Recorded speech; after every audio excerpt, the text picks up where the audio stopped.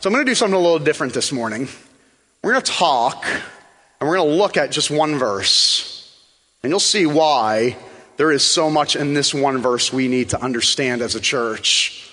And what I also want to do this morning, as we look at that verse, I want us to think about children.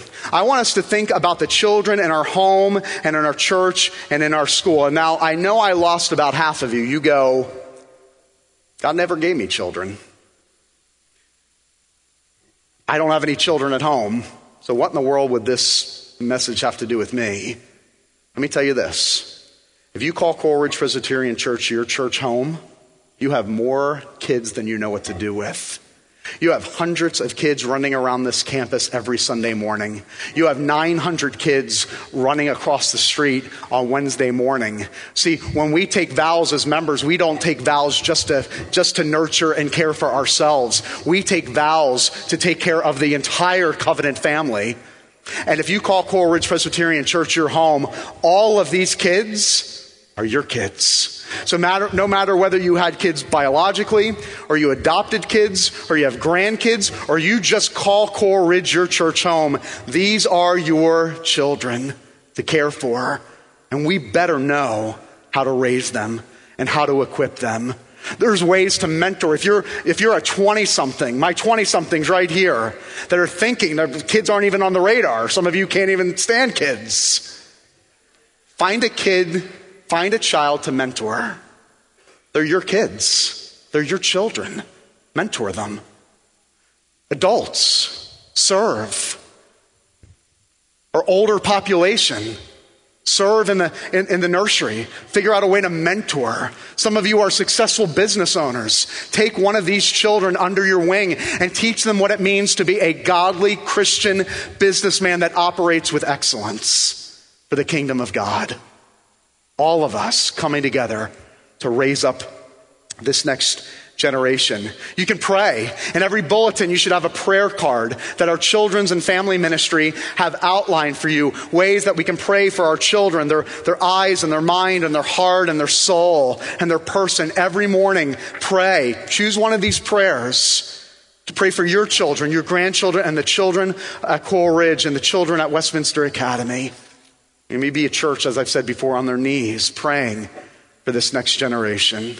So this morning, I want us to look at, like I said, one verse and one verse alone. And we are going to see how this one verse has such an incredible blueprint and such an incredible power in just this one tiny verse. And it's found in Proverbs 22, verse 6.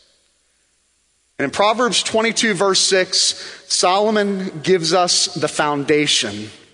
The only sure foundation that we are called to lay as a church and as parents and as teachers and as grandparents and as members of this church, the only sure foundation that we can lay for the next generation.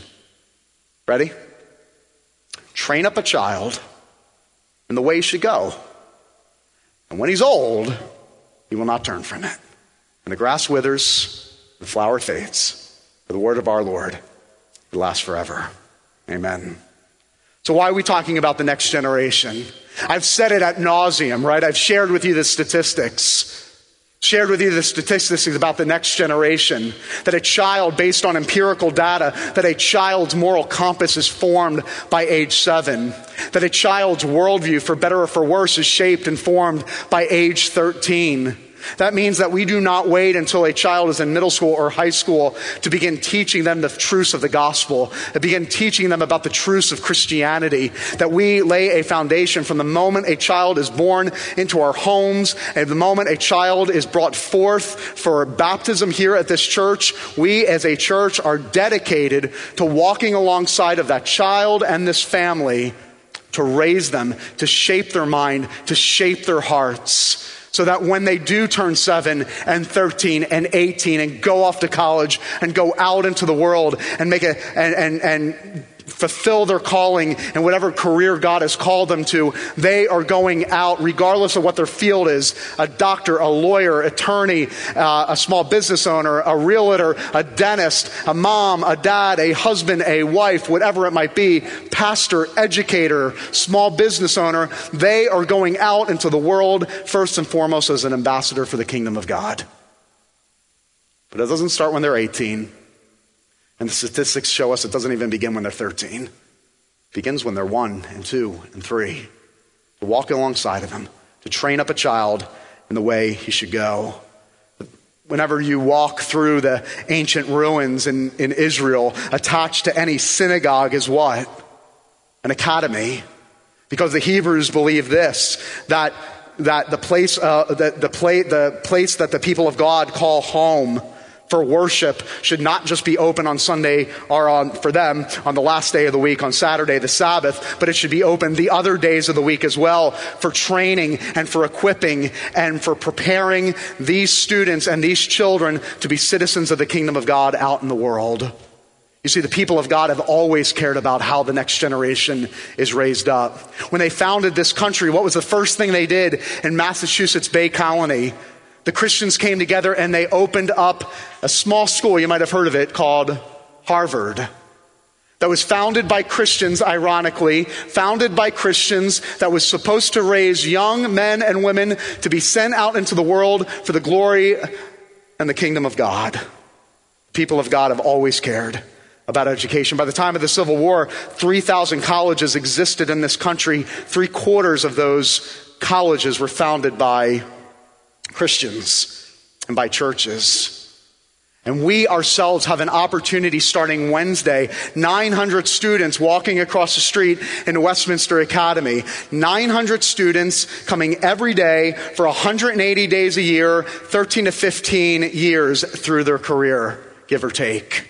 If you told me that you were going to give me an army of people that I could shape their minds and their hearts, you gave me 900 people and I had the ability to shape their minds and their hearts for 180 days every day for the next 15 years, I could change this city and this community for generations to come. And that's what we have across the street. And that's what we have in our church. You want to change the world? You want to change the city? Change the hearts and the minds of our next generation. How do we train and develop our children? Well, God gives us a blueprint right here in Proverbs 22, verse 6. Solomon is writing, and he's writing these proverbial statements, and I think it's worth our time briefly to unpack them here together this morning. The first part of this verse, train up a child, this idea of training, what does that mean? How do we train children? How do we train them up? Is that a weekend seminar? What is training to you? Is it a class? Is it a seminar? Is it a conference? What in the world did Solomon, or ultimately, what did the Hebrews have in mind when they thought of the idea of training? Well, see, the idea of training up a child is way too weak.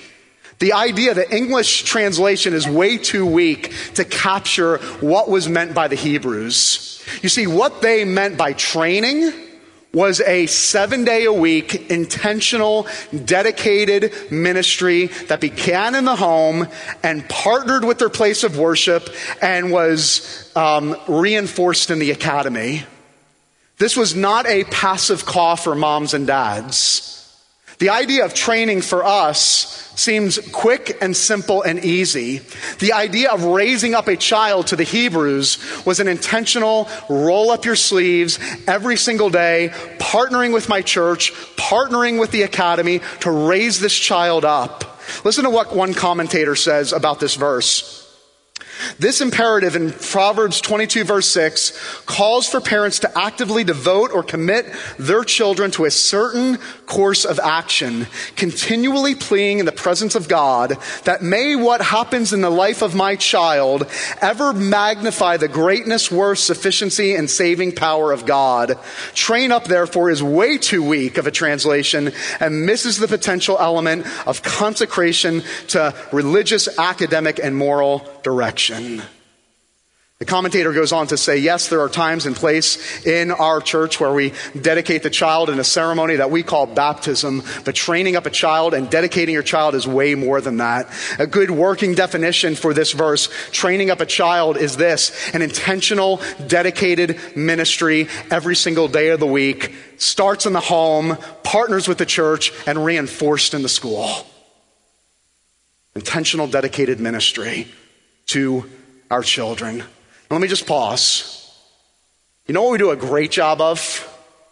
We do a great job training up little Gators, little Seminoles, and little Hurricanes. We do. We train them up so well. And there's nothing wrong with that. If you're in my house on Saturday and Sunday, you see how well we train them up. But we do a phenomenal job of raising little Gators, little Seminoles, and little Hurricanes. We get them to learn the chants and the hymns of these teams. We get them to dress in the attire, right? We take them to the shrine on Saturday and Sunday to pay homage and to praise and worship their teams. And then we even get them, if they're successful enough, to join the boosters and tithe. We do a great job. But in all seriousness, how well of a job are we doing in raising up little Christians? How good of a job are we doing to raising up little ones who love and adore the kingdom of God more than anything else in this world? So that when they are raised, this idea of an intentional, dedicated ministry. We are so dedicated to our sports teams. We are so dedicated to the things of this world. But a dedicated ministry on behalf of the kingdom of God to our children. How are we raising and educating our children so that their singular passion when they are adults is the Jesus Christ and the kingdom of the gospel? How are we doing in raising up this next generation? Well, the second part, not only does Solomon tell us to train up a child, this idea of an intentional, dedicated ministry, he says, but train them up to go in this way. And the way they should go. Now, way is confusing. What does that mean? Well, if you've never read Proverbs, or maybe you've never understood Proverbs, and Proverbs has only been in your life these little cliches that you post to your mirror or your refrigerator, let me make it very simple for you. Here's the point of Proverbs. Solomon, the king of David, writes this book, and he talks about two ways: the way of wisdom and the way of foolishness. And for 31 chapters, Solomon pleads and implores the Israelites to choose the way of wisdom and reject the way of foolishness. Choose wisdom this way and reject foolishness that way. Now, that seems very nebulous, right? How do you actually define that which is wisdom and that which is foolishness, right? Is it subjective? Is it in the eye of the beholder? I mean, how exactly do you define what that which is wisdom and that which is foolishness? Well, Paul does us a great favor. The Apostle Paul in 1 Corinthians, if you want to turn there briefly, 1 Corinthians chapter 1, he answers what for thousands of years the Israelites wanted to understand. Where can one actually find wisdom? What exactly is foolishness? Listen to what Paul says in 1 Corinthians chapter 1, verse 20 through 24. Where is the one who is wise? Where's the scribe? Where's the debater of this age? Has not God made foolish the wisdom of the world? For since in the wisdom of God, the world did not know God through wisdom, it pleased God through the folly of what we preach to save those who believe. For Jews demand a sign and Greeks demand wisdom. But we preach Christ crucified, stumbling block to the Jews, folly to the Gentiles. Listen to this part. But to those who are called, both Jews and Greeks, Christ the power of God and the wisdom of God. What Paul is saying here in this passage is that for thousands of years, you have wondered what is wisdom and what is foolishness. And in one passage, Paul says, this is wisdom. He's the Son of God that has come in the flesh, Jesus Christ. Jesus is the wisdom and power of God. But he doesn't just say that, does he? Who does he call foolish? You and me. He says the wisdom of God is Jesus. The foolishness of this world is us. Let me retranslate this for you in Proverbs. It's not going to make you comfortable as parents. Train up a child to fully embrace Christ alone and train them to reject themselves. I'm looking at the counselor here. I'm okay. Train up a child to fully embrace Christ alone and train them up to reject themselves. Whoa, Pastor. I mean, you are undoing years and years of building confidence into my child. I want to raise children that have a healthy sense of comfort and confidence in who they are. And in one statement, you've just thrown it out the window. Reject. I mean, I'm going to have to send my whole family to get counseling and treatment this week. Let me put it this way. Would you rather raise a child to find their confidence and their worth in the perfect one, Jesus Christ, or would you rather raise your child to find their confidence, comfort, and hope in the imperfect one, which is represented by you and me? I'll choose the perfect one all day long. There is no confidence in the flesh. There is no comfort in the flesh. The only way that we actually, think about the paradigm here, the only way that we are going to raise healthy, confident, comforted children is if they learn to place their confidence and comfort and hope in Jesus and Jesus alone. He's the only one that can give them assurance and confidence and hope. He is the only sure foundation. The only thing. There is one path and one way and one road in which we train up our children to embrace Jesus and Jesus alone, to reject themselves and their own desires and their own passions, and then to be sent out to be world changers for the kingdom of God. Train up a child, an intentional, dedicated ministry towards our kids, to point them in the way of fully embracing Christ and denying themselves. Lastly, and when he's old, he will not depart from it. You see, here, Proverbs, Solomon makes a very, very bold promise. He says it's an eternal promise. And I've struggled with this verse, I don't know about you, my whole life. At least my whole Christian life. And this is, I got to confess, this is how I used to believe this verse went. The promise here, when he's old, he will not turn from it. I got to confess, I always thought God was like, I kind of promised it, but it doesn't always work out that way. Basically, I'm good 70% of the time. The other 30%, it's a crapshoot. I really don't know how it's going to work out. So I always used to believe, I used to tell parents, like the caveat, like, hey, believe in this verse, pray for this verse. And I know it sounds like it's guaranteed, but it's not always. It doesn't always work out that way. The last year, I grew very convicted about this verse. And I want to say baloney. A promise is a promise is a promise. There's no 70% in God's economy. It's either 100% or it's 0%. Now you go, Pastor Rob, I'm living it. I've got kids at home that don't want to go to church. I've got adult children that have walked away and doubted, and I did everything right. I did everything by the book. Here's the good news.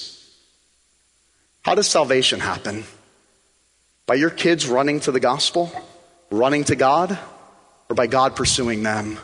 You see, here's the good news this morning, that we have a God that pursues us and rescued us with his sovereign love and his sovereign grace. And yes, there will be seasons for our children of doubting and wandering. There will be seasons where you just go, they're not going to church, they're not tithing, they're not taking their kids to church, this, that, and the other. There will be those seasons. But the promise of God is the promise of God is the promise of God is the promise of God. That we have a God that although we might turn from him at times in our life, the promise is that he will never turn from us. We have times in our life that our children will turn, but God will never turn from them. And it is our calling as parents and as pastors and as members and as educators to continue to love them and to show them the love of God and to present them to the truth in love and to pray, God, I believe that you are a God that never fails. I believe that you are the faithful God, that when we sing great is thy faithfulness, I actually mean it and I actually believe it. That your children, by pointing them to the way of Christ and Christ alone, are pointing them to the one that will never turn away from them. Their friends will reject them, the world will reject them, but point them to the one that will never turn their back on them. Final word for our parents and our teachers. Parents, I don't care whether you have little ones at home. I don't care whether you're an empty nester. I want you to be inspired again. I want you to be inspired again. Our young parents that are just exhausted and worn out, and even getting to church here was a struggle. It's worth it. Be inspired about the disciple-making factory that exists in your home. Be inspired again. I dare you. Adult parents, I know it's hard. Because I know many of you have kids that have just seemed like they did everything right, taught them all the right things, and they just went off the deep end. Don't stop. Keep pursuing. Keep pursuing. Keep loving. Keep encouraging. Keep walking alongside of them. Don't give up. Be inspired. Your call to discipleship begins at the cradle and ends at the grave. Continue. Continue. I dare you to be inspired again. If we as parents actually cared more about what we fed our children's mind and their heart versus what we feed their mouths, could you imagine what our generation would look like? It'd be amazing. Teachers, be inspired again. I can't imagine the classroom every day, parents, demands, opinions. And for some of you, you're entering this year, and be honest, some of you are in a fog, or at the very least, you're just going through the motions. Be inspired to be a world changer, to produce in your classroom for 180 days this year, a world changer, a culture-shaping Christian that will grow up prepared and equipped to go out as an ambassador for the kingdom of God and his glory and his gospel. I pray that you would be inspired once again, that this year will not just be another year. Teacher, a public school teacher, well, obviously he's not allowed to pray in the classroom. So what he did, he was a Christian. The superintendent came down on him. The principal came down on him. All the other teachers came down on him and said, you can't pray in the classroom. And so what he did, he showed up every morning an hour and a half early. And he had 60 kids in his classroom. So what he did an hour and a half before all the kids arrived at 8 o'clock is he would go around his classroom and he would sit at every desk and he would pray for every student by name. May this be the day. May this be the day. Somehow, I don't know how you're going to do it, God. The school district says I can't say it. But somehow, may you change this kid's life. May you change this student's life. Dare you as a teacher to believe again. I dare you to believe that what you do has eternal significance. Let me close with this and then we're done. One of my favorite stories.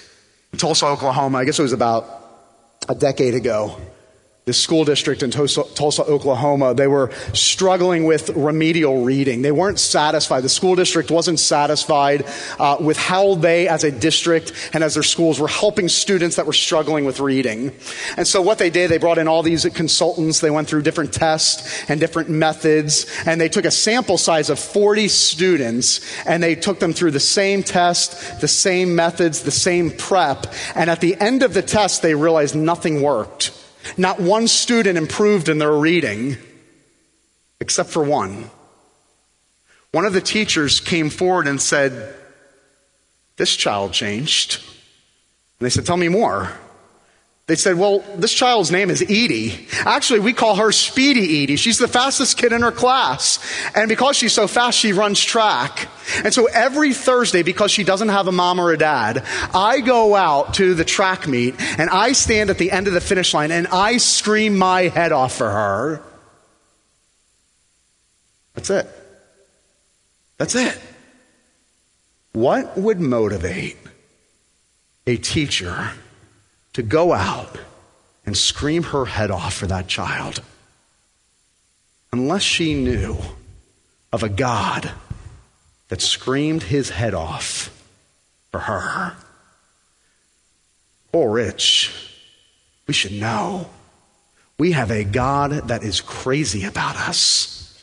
If you are in Christ this morning, you have experienced the love of God the Father, a Father that is absolutely crazy about his children. And how could that not move you in such a way to go, I am now going to pour my life out for a child, for another son or daughter, to let them experience the love of God the Father through the gospel of Jesus Christ? Would we as a church be inspired? Would we be those people that are screaming our heads off for these kids because we have a God that screams his head off for us? Remember I said at the beginning that this sermon's for everyone, because the reality is all of us, when we become a follower of Christ, begin as a what? Begin as a child. For those that believe in him, God gives them the right to be called a child or God. So if you're a student here this morning and you don't know this Jesus, I implore you to follow after him, to make him your Lord and Savior, your only hope. Choose the wisdom and the power of God. If you're 85 this morning, I encourage you, become a child of God this morning.